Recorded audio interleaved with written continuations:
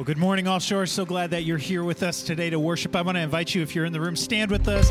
We're just going to begin this morning by celebrating the Father, that He welcomes us into His presence with open arms, that we are welcomed and we are invited to gather in today. Let's worship together. Oh, yeah. We worship you, Lord. Sometimes on this journey, I get lost in my mistakes. What looks to me like weakness is a canvas for your strength. And my story isn't over, my story's just begun. Failure won't define me, 'cause that's what my Father does. Well, failure won't define me, 'cause that's what my Father does. Ooh. Lay your burdens down. Ooh, here in the Father's house. Check your shame at the door, 'cause it ain't welcome anymore. Ooh, you're in the Father's house. Yeah. You're in the Father's house. Oh.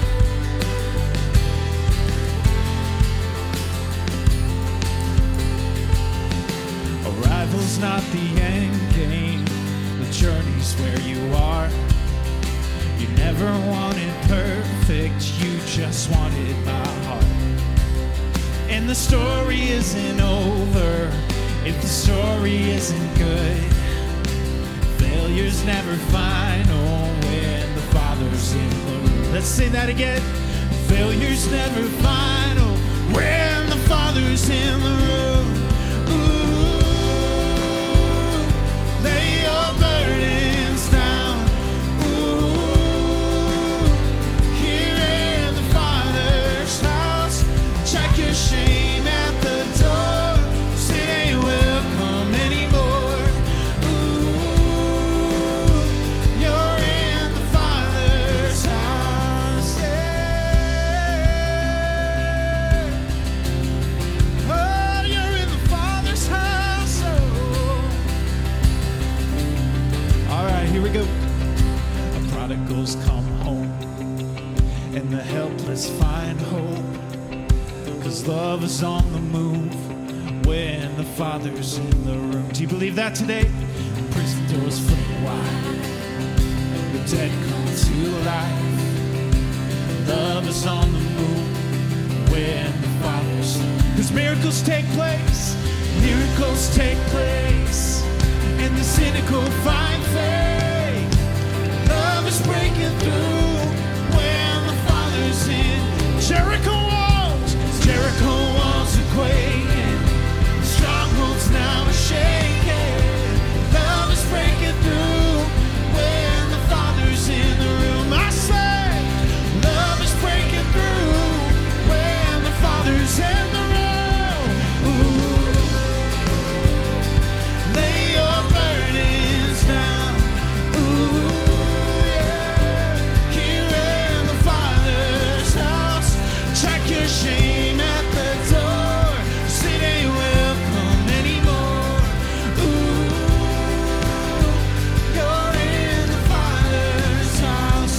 Ooh, yeah. Lay your burdens down. Ooh, here in the Father's house. Check your shame at the door, 'cause it ain't welcome anymore. Ooh, you're in the Father's house. Woo! Yeah. Oh, we love you, Lord. We're thankful, Jesus. Oh, yeah. Oh, come on, if you believe that today, give God praise. Thank you, Lord. Yeah, we worship you, Jesus.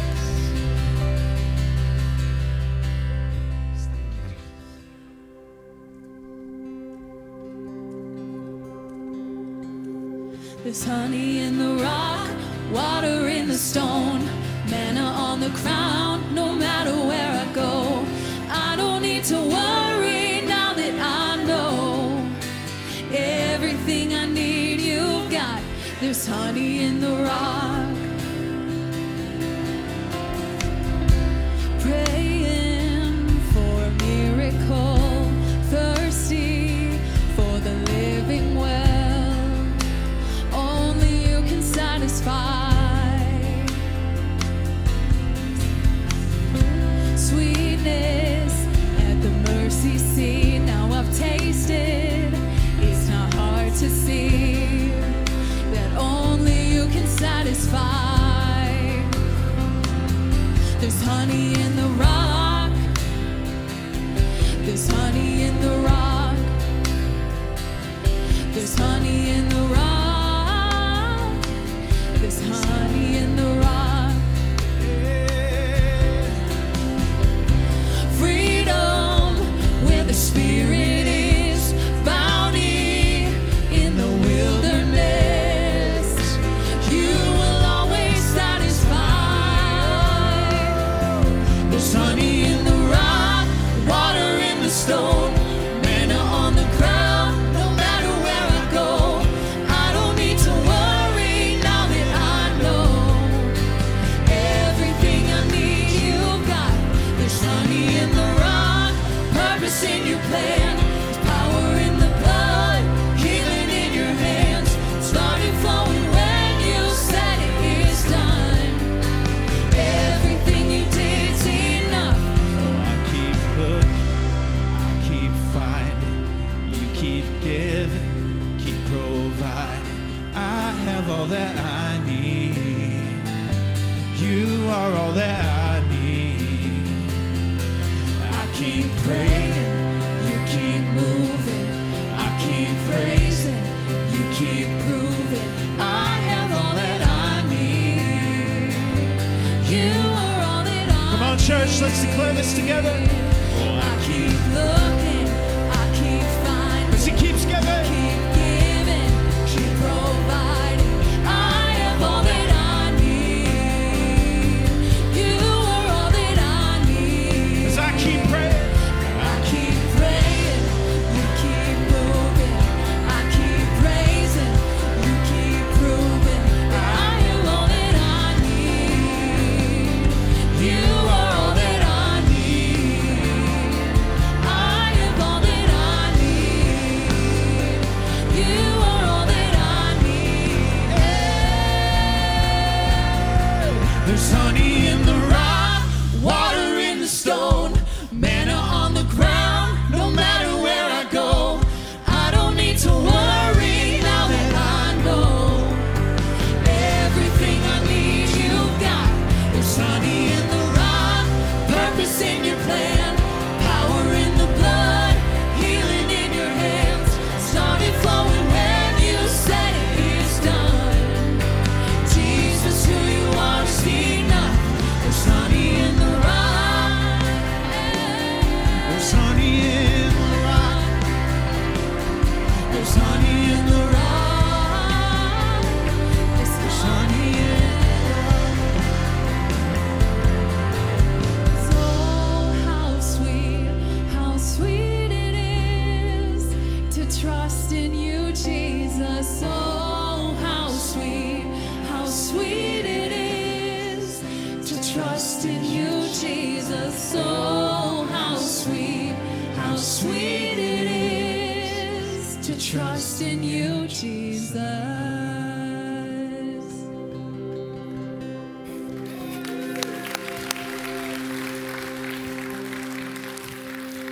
They were all trusting in Jesus that I'd actually get in the room. They're like, see here? And I'm trying to catch my breath. Isn't that sad?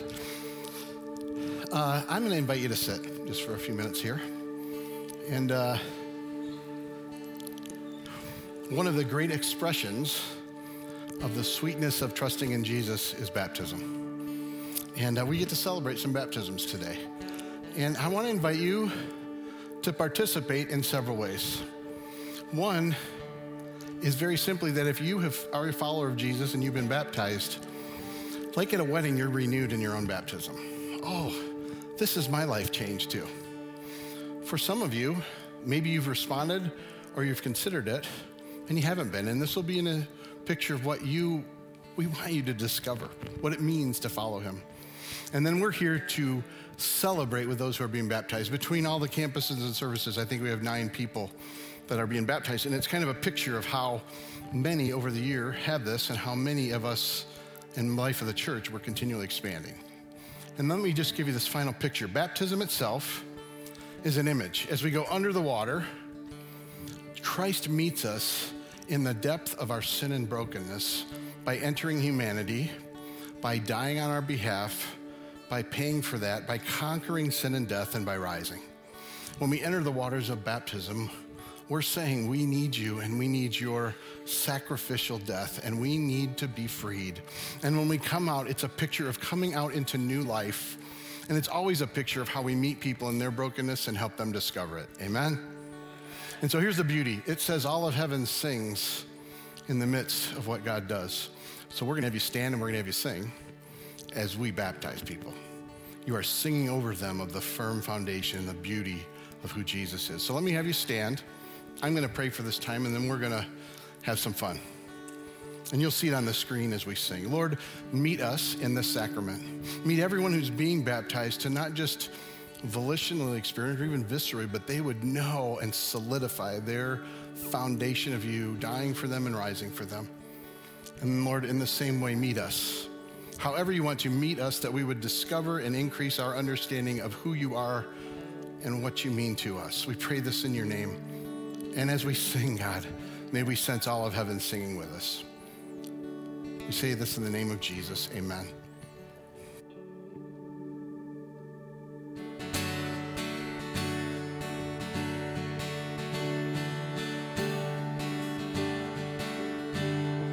Christ is my firm foundation, the rock on which I stand when everything around me is shaken.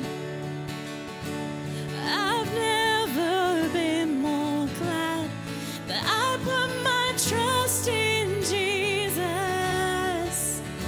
He's never let me down. He's faithful in every season. So why would he fail now?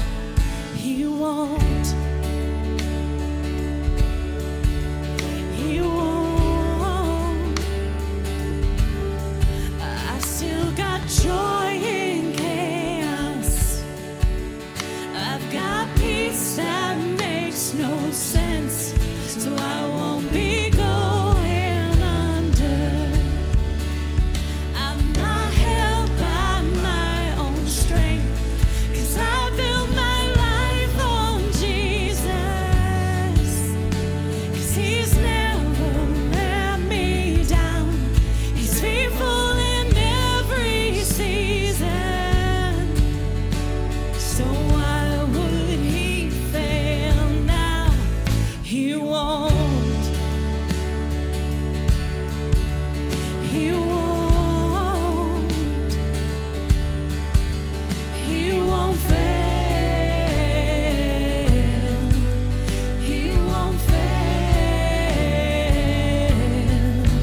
He won't. No, no. He won't. He won't fail. He won't fail. Christ is my firm foundation, the rock on which I stand when everything around me is shaken.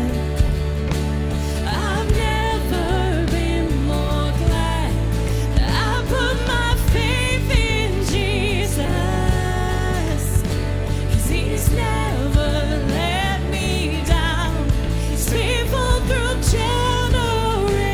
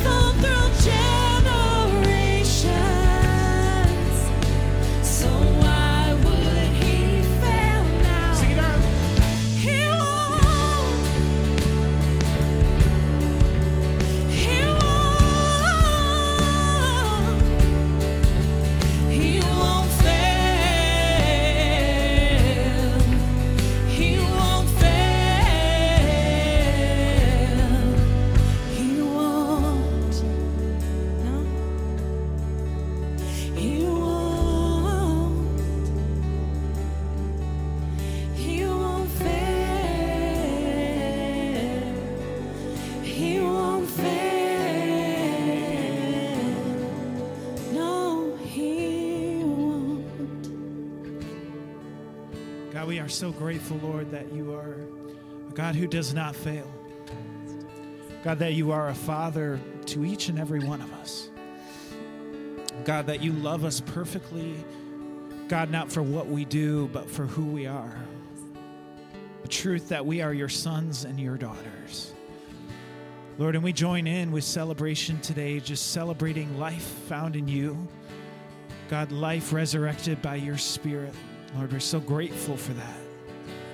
And so now, Lord, as we continue to worship together today, God, we just ask that your Holy Spirit would lead us. God, that we would be able to slow down enough from the busyness of our lives to be able to sense your presence and your leading and your instruction today. We pray all of these things in the mighty and the powerful name of Jesus. And we said together as a church, amen, amen. Well, if you're in the room, you can go ahead and find your seat.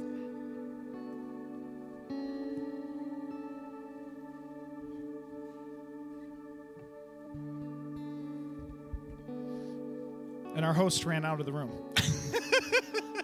So I'm going to just vamp for a little bit and wing it. Hey, we're really glad that you guys are here today. We pray that this service already has been meaningful for you. I know for me, anytime I see believers get baptized, that my heart is just reinvigorated.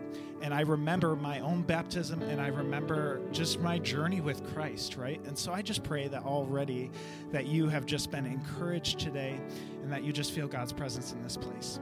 We have so much to celebrate today, and if you're not aware, this is a day that we call Celebration Sunday because we as a church have a fiscal year that goes from June through May, and so this is our first Sunday of the new year.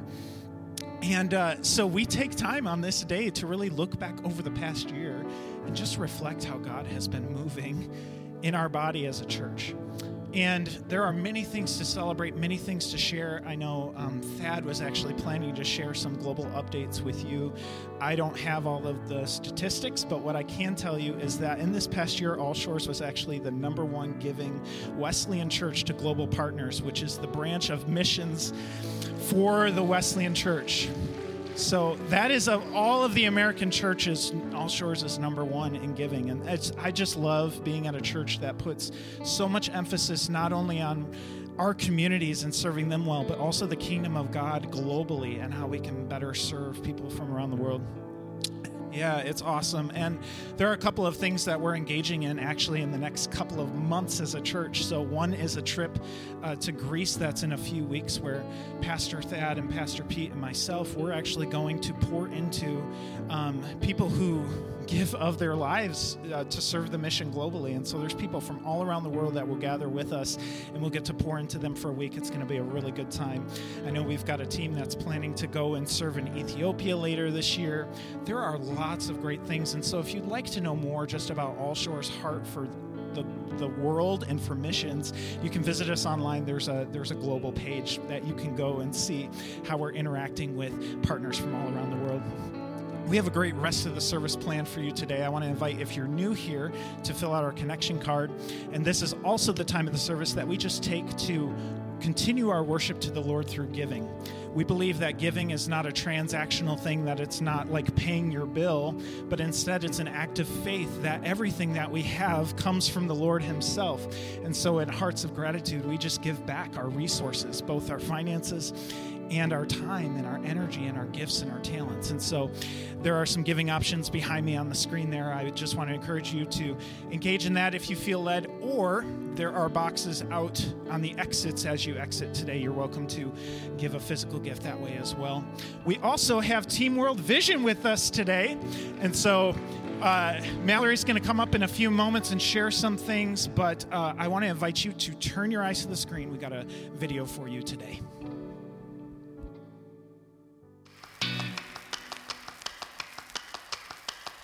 I always thought running was dumb. So I never wanted to run, hated running. I am not an athlete. I'm not a runner. I never thought I would run a marathon. Why are we doing this? This is hard. It's because we're saving lives.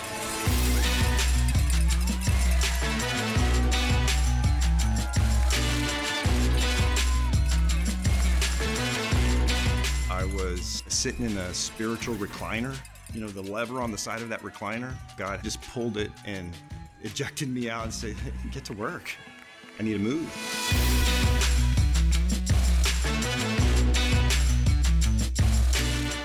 Clean water crisis is something that we think of very little because nobody here in the U.S. has to walk 6 miles back and forth daily to get water. Because of World Vision's work, children are free to go to school. Women are able to go to work and build up their local communities. I wouldn't describe myself as a super athlete. Can I go run 26 miles? I couldn't when training started, but today I can. I've had 5 knee surgeries. This is a total gift that God's given back to me. I need to do something with it. There are people who tell me all the time now that they are grateful that they can donate because they feel like they're running along with me.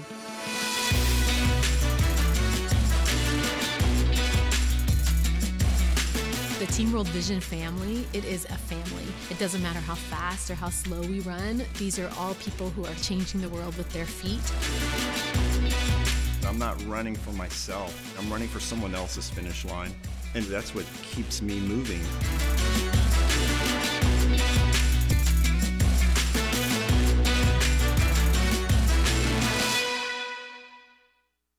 Well, hello, friends. Thank you. That was nice. That was a really good, Pete, they're good for you, this service. So if we haven't met before, my name is Mallory. I'm usually at the Muskegon campus, but today I am here launching the 2023 half and full marathon team for Team World Vision.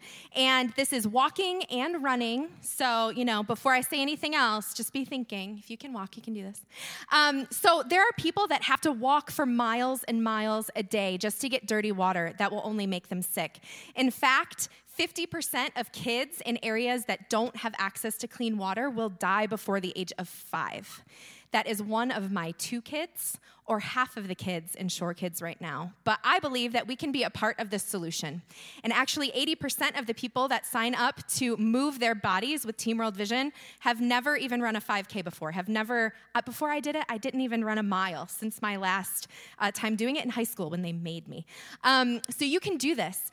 And so I'm inviting you to say yes, but I'm not inviting you to say yes to move your body very far yet. Just to move at the end of the service to where Pete is sitting right in the front. We're going to meet for about 7 minutes just to hear a little bit more about how we can move our bodies to help people around the world.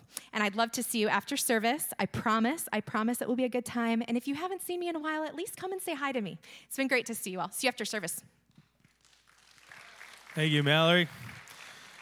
World Vision has been a great partner with All Shores, and I don't know if Carter mentioned, but over the last 9 years of relationship, $400,000 has been raised for clean water projects and 50 kids sponsored. Yeah. And that's just a little piece of what we do globally. We have 15 missionaries who are on the field in 13 different countries. 10 of those missionary partners are from All Shores being sent out. And so we have a lot to celebrate, a lot that God is doing around the world. But he's doing some things right here in our own area. And so take a look at the screens for this week's announcements. What's up, All Shores family? We are so excited for another opportunity to get to come together, all of our campuses, for our next core night this Wednesday at 6:30. We're going to join together at the Spring Lake campus for a night of fun, a night of connection, and we're going to get to hear our pastor, Pastor Pete's heart for us as a church, his upcoming plans for his sabbatical, and his desire and blessing over us as a church while he's away. We really hope that you'll bring your whole family out. We're going to have food provided beforehand for you to enjoy for dinner. And following our time with Pastor Pete, we're going to have fire pits and s'mores to enjoy together as a church family afterward. We'll also have childcare provided for your little ones from birth through age 3. And we are so looking forward to this time to connect as a church family and be spurred on and encouraged in what God has for us this summer. I hope to see you there.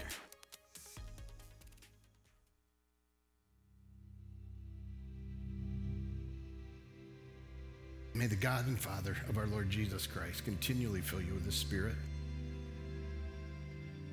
May the Spirit reveal to you the incredible worthiness of the Lamb, and may you join in with all of creation creation responding to him that way and living for him and through him. For his glory and your joy, in the name of the Father, the Son, and the Holy Spirit. Amen.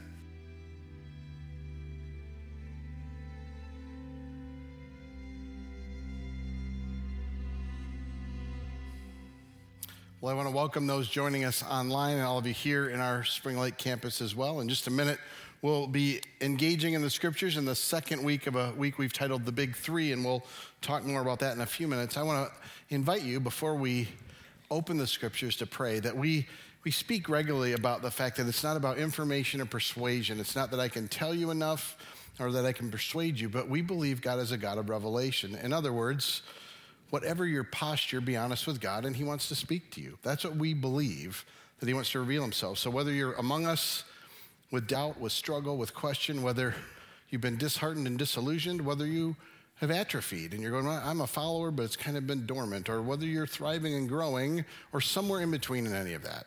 In a minute, I'm going to invite you to pray. I'm going to ask you to pray in one additional area today. I was given permission by the family, and they're actually watching online. One of the realities of the life of the church is we live in joy and in sorrow together. And early this morning, Ken Ernie passed away after a very long journey with ALS, and passed away peacefully. Had really profound moments in recent days of continually sharing love and gratitude back and forth. But it's grief and it's pain. And so we both grieve together and we celebrate together. And I don't want us to miss that we can pray for them just on our own, and I will pray for them even as I pray for you, because they're with us even now, together, gathering, and kind of living in the life of their church in the midst of their ache, and we're aching with them. So you pray in the quiet for your own soul, for your own life, but pray as well for Lori, for all of Ken's kids and all the spouses and grandkids and extended family and so many others that have been part of that. You pray, and then I'll pray for us.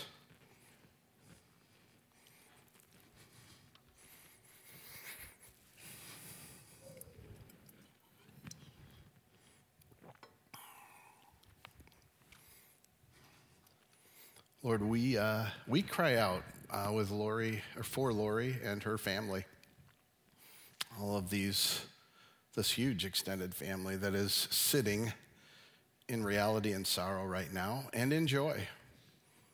And so, Lord, we pray you'll meet them individually, together, and collectively.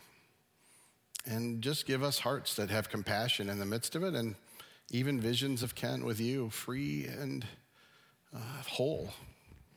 And Lord, we thank you that you know to pray when we don't. So would you bring them to mind? Would you carry them? And would you be with them even now with all they're dealing with? And at the same time, Lord, we invite you to be with us as we open the scriptures.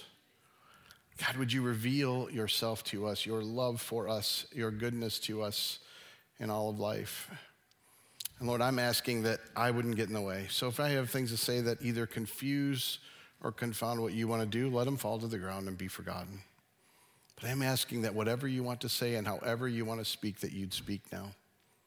And like the psalmist, I pray the words I speak and the way we respond in our hearts and our actions would please you, our rock and our redeemer. And everybody said, Amen. Amen. Well, we'll get into this in a minute of the three big blessings, these kind of really wonderful gifts. But I want to take you with me, before we do that, to a gentleman who's a pastor, tells a story. Ken Shigematsu is his name, and his wife is Seiko. And Ken tells the story of his wife's love of animals. This woman loves animals so much, they actually have a menagerie in their home. They've had cats and dogs and even a ferret. But one of the most unique experiences they had was they actually had a chipmunk join their family. And not Alvin and Theodore, not that kind of chipmunk. They had a chipmunk join. This was a really sick, ill chipmunk. The vet told them that wouldn't last a few days, and they took the chipmunk in. And Seiko, who had a deep passion, was so convinced the chipmunk would live, she named him Forte because she knew he would strengthen. And so she began to care for this little chipmunk, and life came back to this little one to such a degree, and so moved by Seiko, that when she came into the room, the chipmunk would begin running all over, going crazy as chipmunks do. And then even if she was on her computer, they'd jump on the computer and push random keys along the way, just stuck around her. Well, this increasingly grew, and as this little chipmunk, Forte, became stronger, began to do what chipmunks do, is just to gather walnuts and put them in their area of sleeping. That's what they do. They put them in their little place of habitat. But in days and weeks ahead, the chipmunk became so attached to this mom that pretty soon half of the little walnuts it got, it would put under her pillow. Literally, it knew its source and had to respond. Now, I tell you that because while it is kind of a cute and a bit of an inspiring story, it is the very picture of what we can have when we truly understand the love of God. That when we know how he loves and cares for us, we cannot help but want to give back to him for it. And that's a sense of where we're going today. We're looking at these big three. It's really a benediction or a blessing that we've been in. It's at the end of a letter that Paul writes to the church. Paul is one of our earliest leaders, and we'll get into more about him. And the reason I chose this blessing is very selfish and specific, and I would tell you, I think led by God, but many of you know I'm going to be heading out for sabbatical towards the end or the beginning of July, the end of this month. This is the second one I've been given by the church, and so it's been about 8 years since I had the last one. And I, first of all, just want to tell you how grateful I am that we have a church that cares for our pastors and leaders. And I want you to know more about what I think God wants to do for me and what he wants to do for us. And so we have what we call a core night this week on Wednesday. I'm not trying to do this today, but Wednesday night at 6:30 here in this campus, and you can come early. We're going to have food because we know you all like to eat, and I do too. And we'll have some time afterwards as well. And I think it can be a really meaningful, fun time. We're going to reflect back on some other things that God has done, but we'd love to have you come and hear more about that. Having said that, for me, knowing I'm heading out, I wanted to give you something before I'm out for these couple of months. And this benediction, this blessing was just really meaningful to me to go, listen, this is what I'm praying for you every day, even as I give it to you over these 3 weeks. So that's the background of this. And I'm going to show you what the actual benediction is, and we're going to walk through the second part of it. This is what Paul says. May the grace of the Lord Jesus Christ and the love of God and the fellowship of the Holy Spirit be with you all. Now, if you're not with us last week, the grace of the Lord Jesus Christ is what we looked at first. And very simply, we said it this way. What we discover in Jesus is that God is for you, that he's abundantly, proactively, and sacrificially for you. That's what grace is. And we said the same way we want you to be for others. So I am praying regularly, and I will be, that you continue to discover how Jesus is for you. Having said that, we're into this week, that we want to understand what is the love of God. What does Paul mean by this? And what might it mean for us to increasingly discover it? And let me just say it this way. We understand that love is an easily used word for lots of things today, don't we? I mean, we all love all sorts of things, don't we? Well, I said, what do you love? I bet you'd come up with a list of them. And some of them would be things as simple as something you eat. That, man, I love when I eat. It's good. Could be something that you have. It could even be what someone brings to you. We tend to love things that give something to us. But what we're saying, and what I believe Paul is saying, is something much bigger than that, the love of God. It's the source of everything. It's who God is. That's what we hear over and over again. And so I hope to give you a little bit of help of what does he mean by this that might expand it for us. And let me say it to you this way. I don't want it simply to be, did you understand it more deeply? Did you feel something? But could God revelatorily, in other words, could something happen that he expands something in your very heart and soul as we talk about this? So to discover it, I think the place to start is understanding Paul's story. Because Paul's the one that's saying this. He's the one that's praying this. And you're like, well, where did Paul come to believe in God's love so deeply? What's the source of that? Why does he see things the way he does? And so I want to take you back to the story of his life. And this is found in Acts. He actually tells his story twice, and the first one is the actual event. So Acts, in case you don't know, is Luke tells one of the four Gospels, one of the accounts of Jesus, and then he writes the book of Acts, which is really the telling of the life of the early church. And then most of the rest of what we call the New Testament scriptures are letters from leaders to the churches that have begun. So let me take you back to Acts 9, and I'll say it this way. Some of you are going to be familiar with it, and you're going to be really quick to go. I know that story, and you click kind of the autopilot button. And then others of you will go, I don't even know who this is. So I'm going to ask you to engage this way. Engage with your mind, engage with your emotions, engage with your experience. In fact, I'm going to ask you to think and act, if you put yourself in his shoes. So I'm going to take you back to when Paul is Saul. His name was Saul from birth. And in Acts 9, it tells us what he's doing at that point. Saul is a Pharisee of Pharisees and a Jew of Jews. In other words, this dude has achieved every moral standard he should as best he can. He's lived his life trying to live the Jewish way and be pleasing to God and do the right thing. This is a moralistic champion. So just put yourself in a minute. What would it feel like to do everything you can to always do the right thing and always be right and always appear that you're doing it the right way? Can you put yourself in what that might both think like and feel like? Would you feel pressure and demand and a high expectation of others and a high push to always do and be the right thing, fighting to get there? And that's exactly how Saul was. In fact, he was so concerned about this new little faction of Jews that were talking about Jesus rising that he thought violated this, and the Jewish culture did, that he went to the high priest and said, give me papers, make it legal, because I do the right thing. And he went after these people that were espousing something he saw as a lie and heresy.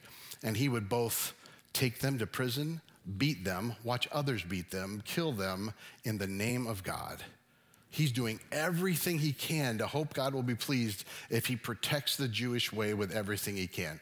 Now, I know, or at least I don't think anyone in here is about stoning people or beating them to death or any of that. I haven't heard any of that from any of you in any time recently. I'm not putting that on you.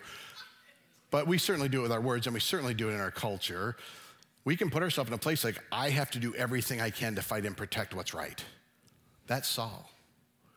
And as he's heading out on a trip, believing that maybe God will be pleased if I do enough and live enough and keep people from the way they should and fight enough. And all of a sudden, a light shines from heaven, and everybody with him sees it, but for whatever reason, it only blinds him. And at least in one of the accounts, he's the one that hears God say, why are you persecuting me? And Saul, on his knees, unable to see, asks a very important question. Who are you, Lord? Like, I don't even know why you're telling me this. I'm doing the right thing. And all he hears back is Jesus says, I am Jesus who you are persecuting. And then a series of events happen, and he can't see. And Jesus gives him enough direction. He heads on to the city he was going to catch what he would think were the bad guys. He's now in Damascus, blinded and waiting. Okay? So just picture yourself. You've lived upright every way you can. You've done everything you can, believing if God was ever pleased with somebody, it's got to be me. I'm doing it. You're now blind. You've been told you're in the wrong pattern. And don't forget, he's got to be remembering things now too. God told him he was persecuting. He was doing it wrong. And the very ones he was persecuting are the ones that got it right. So he's now got to be replaying in his mind, oh my goodness, I was there when they stoned Stephen. Now, if you're not familiar with the story, it comes a little bit before this. He stood there. Stephen was a follower of Jesus and was telling everybody he lived and died and rose again. And all the people set their coats down and said, Saul, will you watch our coats and endorse it? He stood there to protect their stuff and watched as they stoned Stephen to death. And now he's thinking back, it was wrong. And he's got to be thinking back to every person he caused pain and suffering, pulled away. The church actually freaked out and went all over different places earlier in the story because of fear of what he was going to do to take them out. Which, by the way, side note, that ended up actually expanding the kingdom. Isn't that cool? He freaked him out to scare him, and people went, okay, I'm scared. And God went, okay, I can use that. I'll put you here and here and here and here. Let's expand it there. It's pretty cool. I just always love how God does stuff that doesn't make sense, and it's awesome. Anyway, back to Saul. So he's now on his knees. He's spending 3 days. And another person comes into play, a guy named Ananias. And this guy is a God-fearer. He's trying to follow the way, but he's also kind of moving and learning about this Jesus. And he knows who Saul is. Saul's a dude you don't mess with.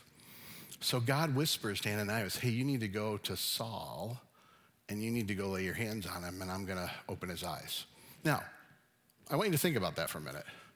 Okay, God, I've been praying to you and asking for you to move and help people, and you're telling me to go to the dude that kills everybody and touch him. Could I use a stick? I think this is a perfect time to give the mantle of my ministry to another.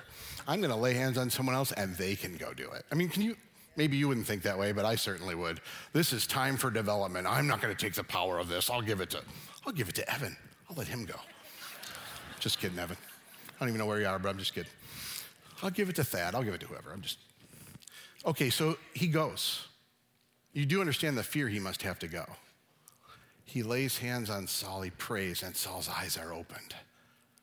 And the crazy part, we don't fully understand how it all happens, although Ananias got a window into this too. God tells him, Paul, you're going to suffer. This is going to be really hard on you. This is going to be horrible for you. So why does Paul want to do it? You know why? Because in that moment, he knew God loved him because he was destroying life and living it the wrong way. And God not only freed him for that, he poured his love into him that he goes, whatever happens, I don't care because I'm overwhelmed. You want to talk about walnuts? I'm going to spread those babies like there's no tomorrow. Because, man, your love is pouring into me in a way I can't explain. And everything shifted. I just want you to get the picture of this to begin with. I want you to understand that's where this comes from. So when he writes, it's not like, here's a theological truth. It's like, this truth rocked my world and changed me. And by the way, these other two accounts, I just find them interesting for us as Christians because he's talking to a Jewish group of people, so he frames everything that happens here in the light of Jewish understanding. He talks here to Roman kings and leaders, and he frames everything in light of God reaching the Gentiles. In other words, Paul knows how to frame the story for the people he's with because he understands their experience and does it for that. And I want to tell you about the one with King Agrippa in Acts 26 because he basically tells them, hey, just so you know, I mean, God came here to overcome the power of Satan and move people to him. So they're moving from darkness to light. And you do understand the implication. If he's overcoming the power of Satan, kings of Roman empires, they're using the wrong power. You realize that's not an easy message to tell them. And at one point then the king says, dude, you're crazy. What's wrong with you? And beautifully, Paul doesn't care.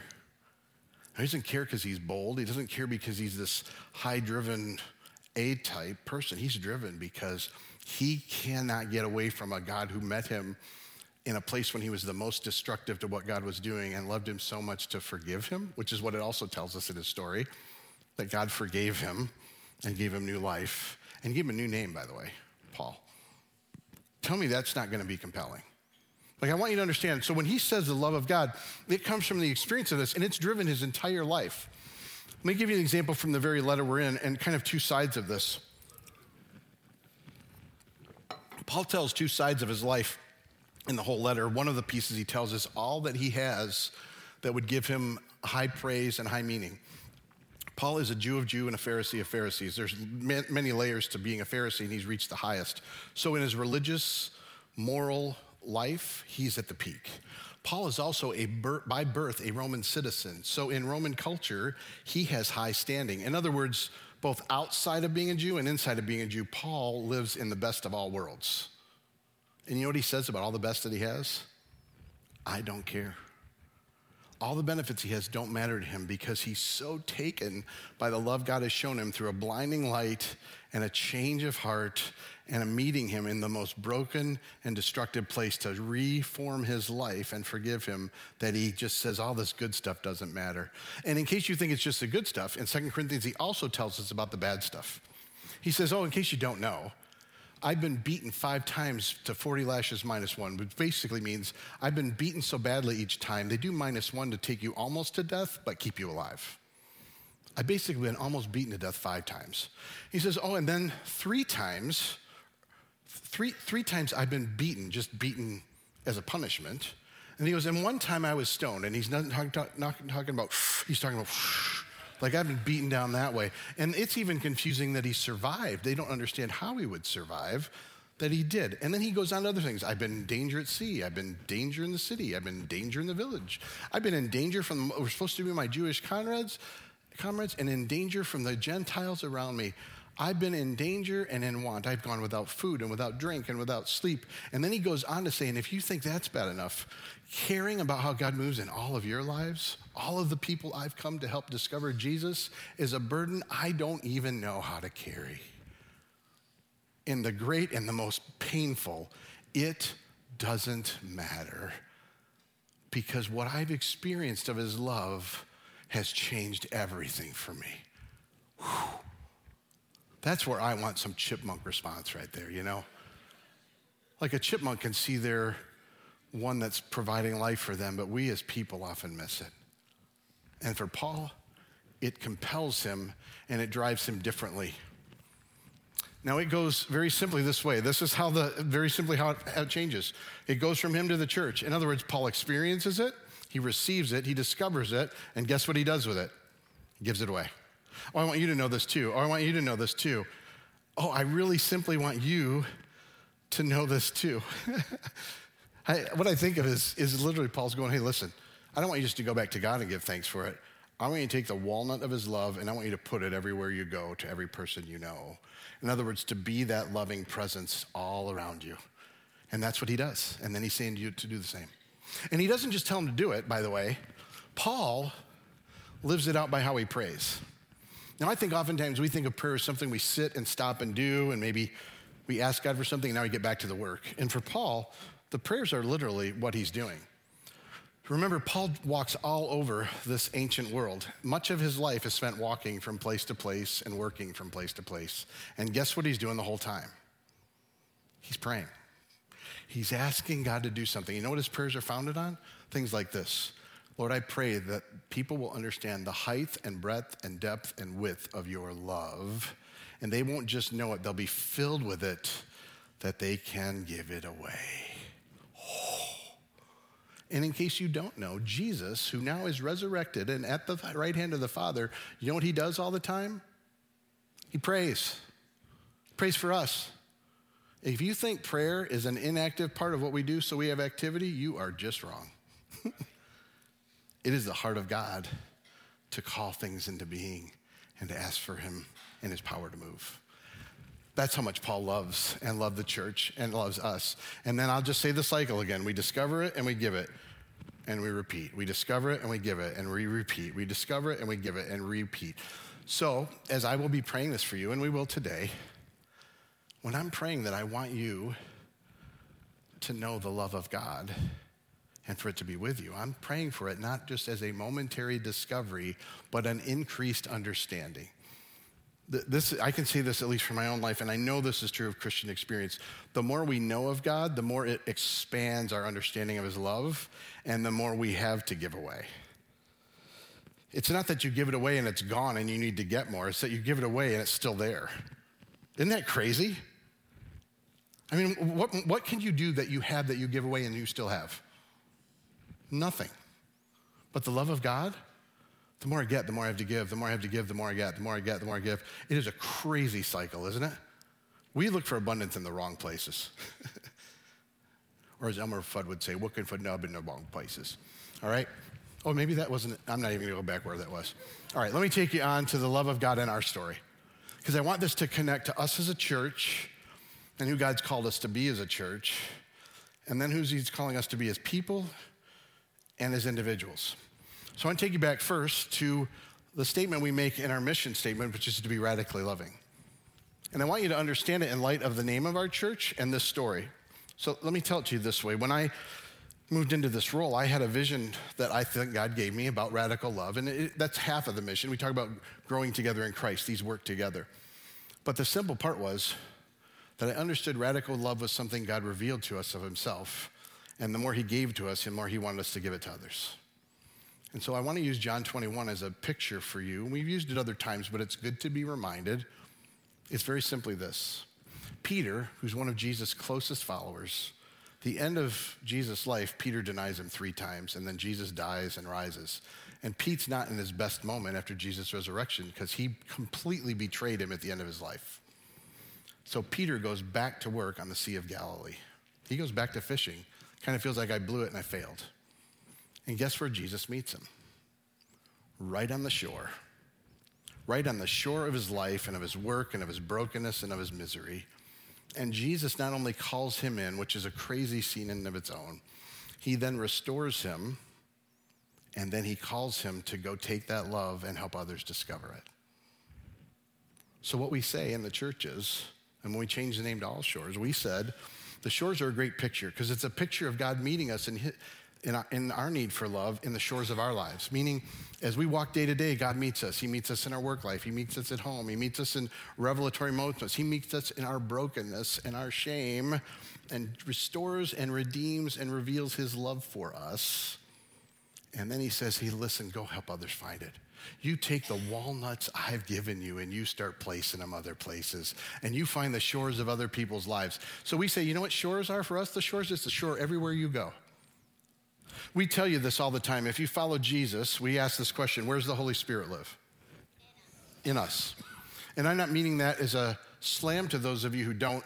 It's the reality that we believe when God forgives us, he not only frees us, but fills us. And we believe he's running after you, even if you're not looking for him. But here's the beauty. God meets us on the shore of our most devastating, destructive life and moments. And he forgives us and loves us. And in case you don't know, he forgives us because he loves us. He doesn't forgive us in order to love us. Romans tells us this very clearly. While we're sinners, Christ died for us. God goes to the shore of our failure. But then he also says, I'm giving you my presence, and guess where it goes? It goes anywhere you go. Do you know you go places no one else goes? And there could be some shady places. That's a whole nother conversation. But what I mean is you go to be with people, and you meet them in places no one else will, and guess what you bring? You bring the presence of God and the love of God. What an incredible strategy, by the way. God fills you to go help people that no one else would reach, to be on shores no one else go to. And make no mistake, that's not just you personally, that's us together, that's in the communities we're in. And I love that we celebrated global pieces today because we're sending people all over the world that we're on shores, and even shores that are landlocked, because it's the shores of life all over the place. Because we care that God will meet people wherever they are. Amen? That's the picture of the life of our church. Now, I'm going to give you two things that we talk about to kind of remind us and celebrate this year. The first one is what we call abiding, being with Jesus. And we've said this over and over again, that we believe God wants to live in you and be with you, that abiding is discovering and having communion with the Lord himself. And one of the big lies we're overcoming is that people think Jesus only wants to be with certain few people. In case you don't know, dead lie. Do you think Jesus wants to be with you any less than the most kind of the greatest saint you would think of? And I would say, no. When he tore the temple curtain, he said, anybody and everybody I want to be with. Right. And one of the things we're overcoming, and a lot of you made movement this year, is God actually wants to have relationship with you and communion with you. And we said one of the central places we discover that's in Scripture, but we discover it alone and together. So many of you are moving more towards discovering being with him and what that means, honestly. And then many of you are discovering what it means to be with him together. And I'll tell you this as a leadership and as a staff and a board. Every one of us is committed to growing in this honestly. So sometimes we share, man, this is really hard. I don't know how to get there and I'm struggling. Other times we get to share, God gave me something today. I'd never experienced that before. But you need to know we're living this before we're leading it. And I'm celebrating this year. I've heard growth from many of you in many places, in many ways, personally, communally. And this is a simple encouragement I want to give you about this. For some of you, you're thinking, I don't even know if I can get to Sunday every week. And I'm not giving you a pass on that. I would tell you it's unfortunate that we make this a periodic engagement for many of us because you're missing out on more. But I would tell you what God has for you is so much more in your own life, in your communal life, even in a group life. That what church is a filling to send you out to live personally in smaller communities. So yeah, if your only step is to grow in this, grow in this. But I'm telling you, you should start working to grow in being with him. We want that for you. That's the first side of it. Let me take the second.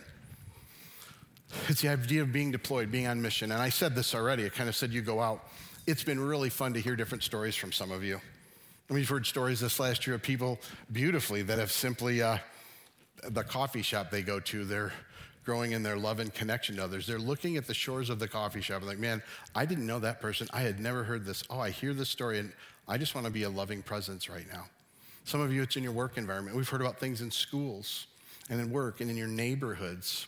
We have one of our individuals who serves here, and their kids connect other kids in the neighborhood, and they thought, we should invite them to come hang out with us at church. And they started doing it, and then their parents started asking questions and are inviting them. They're just being friends and neighbors and loving each other. Wouldn't you want to bring people to the God who loves them and help them discover that? I listen and hear how you're growing and knowing you personally can have a missional life. You know, we celebrated baptism today, and we celebrated lots. And my dream is you're the ones baptizing them, not us, because you're the ones changing lives. You know, Paul had a story he told. It was his story. You have a story you'll tell that's your story. And your story will reach people in ways mine doesn't and none of our leaders do, because God's given you a unique experience of him that others can find and discover and learn from. We're deploying you. I don't want you to miss this. And then we would just say it this way. It's the same thing. We discover his love, we give his love. We discover his love, we give this love. Repeat. I feel like it's a wash cycle or something, but it's a beautiful picture. And one thing I do want to celebrate, because, some of it's kind of sensing. I can't tell you, here's the number on this. But there has been a sweetness amongst you of wanting what God wants, letting go in this hateful world of constantly fighting. Well, like I don't know how fully we understand. The measure of maturity in the life of the church is always love. It's not being right, it's love. Our own leaders, the Wesleys who started this movement, said ultimately perfection is becoming unbelievably like Jesus in how you love. Like that's the end of the day, what we become is more loving people. That's why in Paul's first letter, he goes, listen, you can do all these wonderful things. You can be right and have prophecy and change the world. But if you don't have love, it's just an annoying sound. Because love is the measure. And this is what I'll tell you. You are all more loving than I saw a year ago. And I don't mean that as an affront to where you were, but I experience it and see it, and I hear about it from others. And I just want to say, let's keep growing in that. Because it's beautiful, it is. And I think it will change the world. I'm convinced of that. But that's what's going to impact them. And then I'll just tell you this in terms of what we have done this year. We made a focus on the journey this year, and it was because we felt like it was a way to help everybody understand how we're growing in this. And 100 of you went through all 4 steps of it. So I want you to give yourself a hand that 100 of you went through it. I do. And I'll say it this way, the beauty isn't just that you did it, though I will tell you, anything someone does 4 times in a row is remarkable in our culture today, unless it's a kid's sporting event, but anything else is water under the bridge. It's amazing that you did it, but the reports we heard back of how you're growing in both becoming a person, discovering communion with Jesus, and being deployed is powerful. And so I want to celebrate. We're going to keep growing in how we cultivate that and grow it very simply. And then I want to take all of this and go, okay, I'm going to give you the blessing, but here is just a very simple encouragement. See, the Father loves you radically. And I want to give you a picture of what that might look like. So John of Kronstadt, who was a 19th century Russian Orthodox priest, he was an outlier because most of the priests at that time stayed in the life of the church and waited for people to come. And in Russia, they were a mess. Everybody was broken everywhere. And they were even on the streets just falling apart. You know what this guy did? He went to the streets. He would find people on the streets laying there, and he would go down to them and pick them up and say, you have a greater dignity than this. The Lord of the universe wants to be housed inside of you fully. He wants you to know him and his love. He met them on the shore of their brokenness. And I would say, like a good chipmunk, he brought walnuts of love to them. And I go, that's what we're called to do. You see, the more we understand this love, the more we'll want to give it. You can't give what you don't have, but the more you have, the more you want to give. So how about if when I ask for this, you ask for it too? And then I'll simply say it this way to finish up. I want you to look for his love. I want you to look for the shores, and I want you to discover and give. In other words, the more you get, the more you give. The more you get, the more you give. The more you get, how can you discover God wants you to give it to others and be present and be loving? And with this, I want to pray for us. And I don't want to miss first of you that have maybe never responded to Jesus. Like maybe you're sitting in the shore of an undignified life and you're going, man, it's broken and there's no way God could have more for me. And I go, oh, you're just wrong. If God can turn a terrorist into a champion, he can love you. Maybe others of you are going, I'm living a moral life. I'm hoping it's just enough that God will be pleased with me. And I go, you're on the wrong track. Because you'll never be better than others and you'll never be good enough. And by the way, that's not how God loves us, is hoping we get to enough. Your hard work is not what he's going to be pleased with. It's knowing who you are and how he might fill you in your brokenness to give others love you can't do on your own. So I'm going to pray for us. And in particular, if you're someone who hasn't responded, I'm going to invite you to respond as I pray. Let's pray together. Lord, I'm asking you to meet each of us with your love. So I pray for any among us that have never responded to Jesus, that they might hear your very voice saying, I'm with you. I see you in your brokenness. I love you and forgive you in it. And just ask him, Lord, forgive me in my sin. And then ask him to fill you fresh, to live a new life full of him that meets others on the shores of their struggles and brings the walnuts of love to them. And if you want that, just say, Lord, receive my love, forgive my sins. and be my Savior. And then for others of us who follow, why don't you ask God to show more of his love and ask you how to see that he wants to give it to others. Help you see into the life of others, that you would know how to be his loving presence in any moment you enter. Lord, help us grow as people of love, that we would understand the height and breadth and depth and width of your love.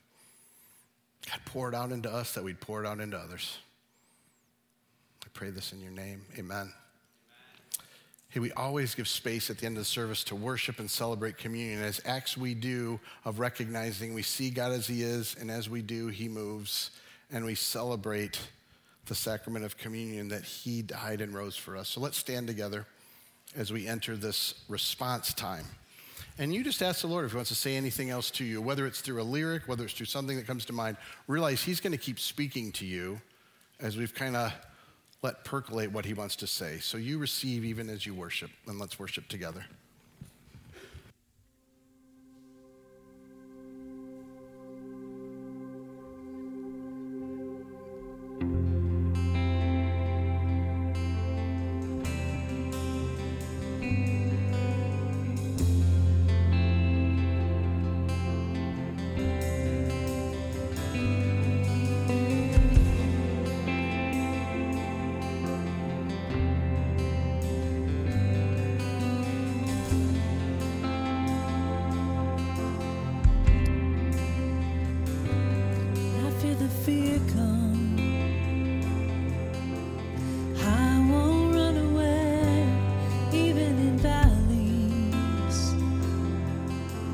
Presence is enough when I'm in the shaking.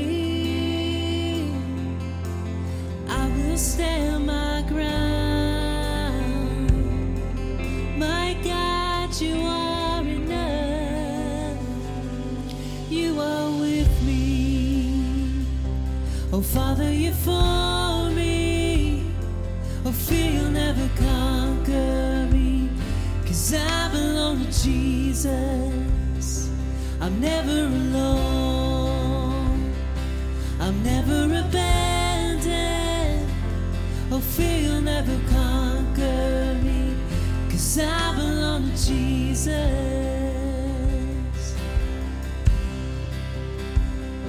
When I feel the pressure, no, I won't run away, even in tension.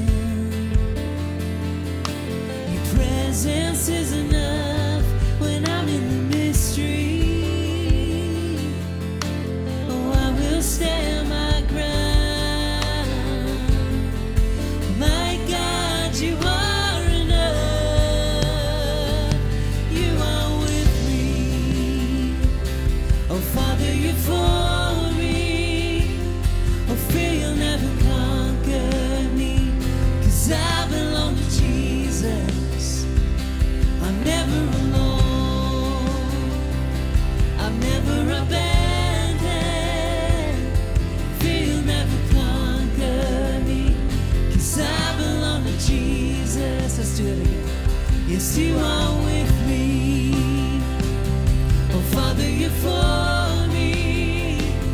Oh, fear you'll never conquer me. 'Cause I belong to Jesus. I'm never alone. Never abandoned. I feel never conquer me. 'Cause I belong to Jesus. Let me invite you to be seated just for a few minutes. Hopefully you received the communion cups when you came in. It's the bread and the cup right in there in one. The top layer is the bread, the bottom is the cup. These images we call a sacrament. They're images of the very life, death, and resurrection of Jesus. On the night he was betrayed, he actually took the bread. He took an image of his very body. He said, you want to know how much I love you? Man, I'm coming to be with you, to die for you, to conquer sin and death, to rise, and to give you my presence. Tell me that's not love. I mean, that's a crazy, amazing love. And I can't make you or manufacture an emotion or a gratitude, but man, I'm hoping we uncover it more and more, whether we're even aware or not. So he took this bread, he broke it, he gave thanks. He said, this is my body. It is given for you. And we receive something we could never do on our own. Let's take of the bread. In the same way he took the cup, he said, it's a new covenant in my blood for the forgiveness of sins. It is sweet. Because freedom and life is sweet. And by the way, cups in the ancient world were meant to be shared. It's not something just for you. It's something you go out and you bring to others. And they share this cup of freedom with you. Let's receive of that. Lord, I'm asking for a fresh expression of your love and grace to each of us where we need you today. And continue to meet us as we worship. In the name of Jesus, amen. Let's stand up, and as we kind of sing the remainder of the song, sing into the bridge. I don't know what God wants to say to you, but maybe as you sing the words, ask him, is there something he wants to speak to, reveal, or even help you understand? And make no mistake, when you're confident singing them, it pours out onto other people too. So some of us, we're holding the line so others believe it's true. For others, we need to hear it to believe it. But let's worship together to close out our time.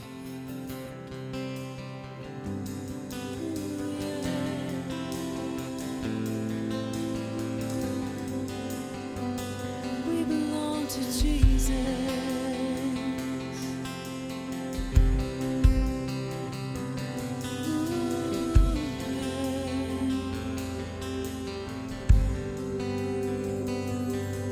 When the rain fell, when the floods came, when the wind blew, I was okay.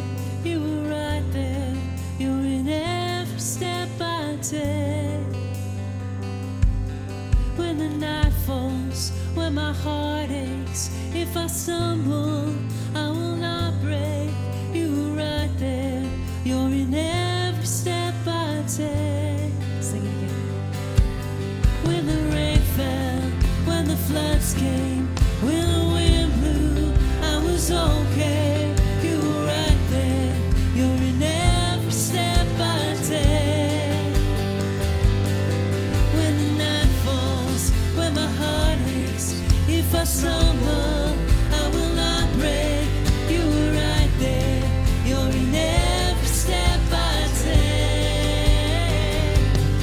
You're my shepherd, you're my keeper, my provider, my protector.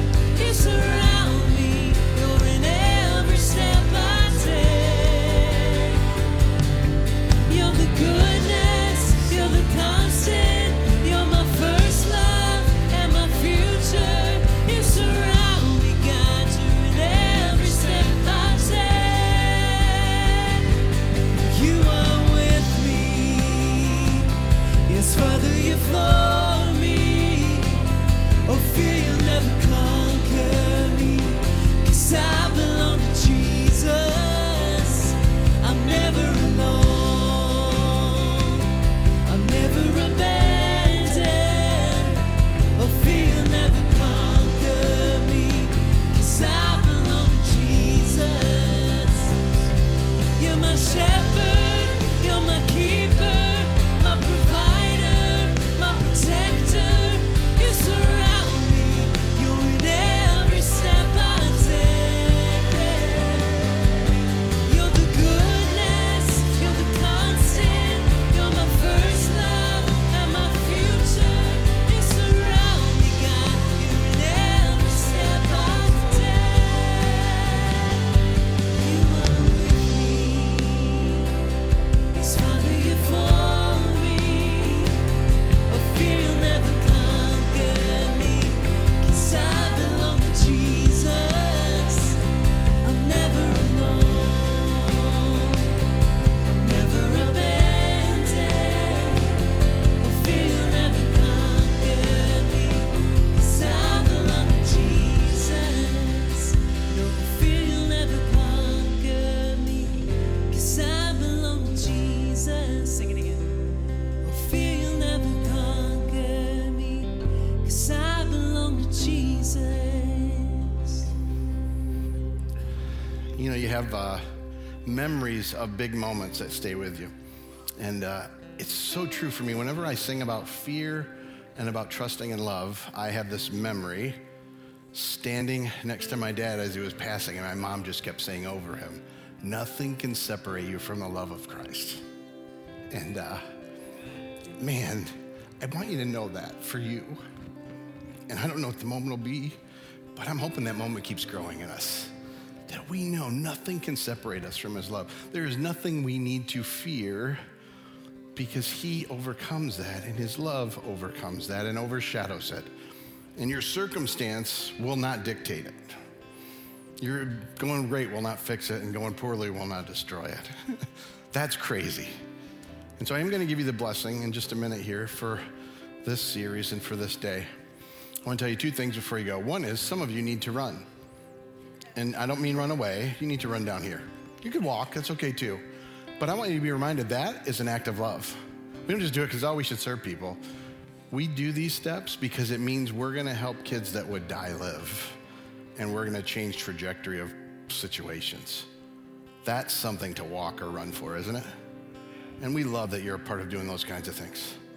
And then I do want you to know, because it's the end of the year and we're celebrating and just remembering all God's been doing, that I wish I could tell you we have caviar out there, but we have popcorn. So we're going to dry you up and make you really thirsty because we love popcorn? Who's with me? I love it. It's one simple way of saying, listen, we're celebrating that you are our family and we finished another year and God is good in it. And we give thanks for that. Yeah. Yeah. So I want you to place your hands out as a point of receiving, and I get to give you this wonderful blessing. May the grace of the Lord Jesus Christ, the love of God, the love of the Father, and the fellowship of the Holy Spirit be with you. And may you not just increasingly discover it, but may you give it away to others as they need it for his glory and your joy. In the name of the Father, the Son, and the Holy Spirit, amen.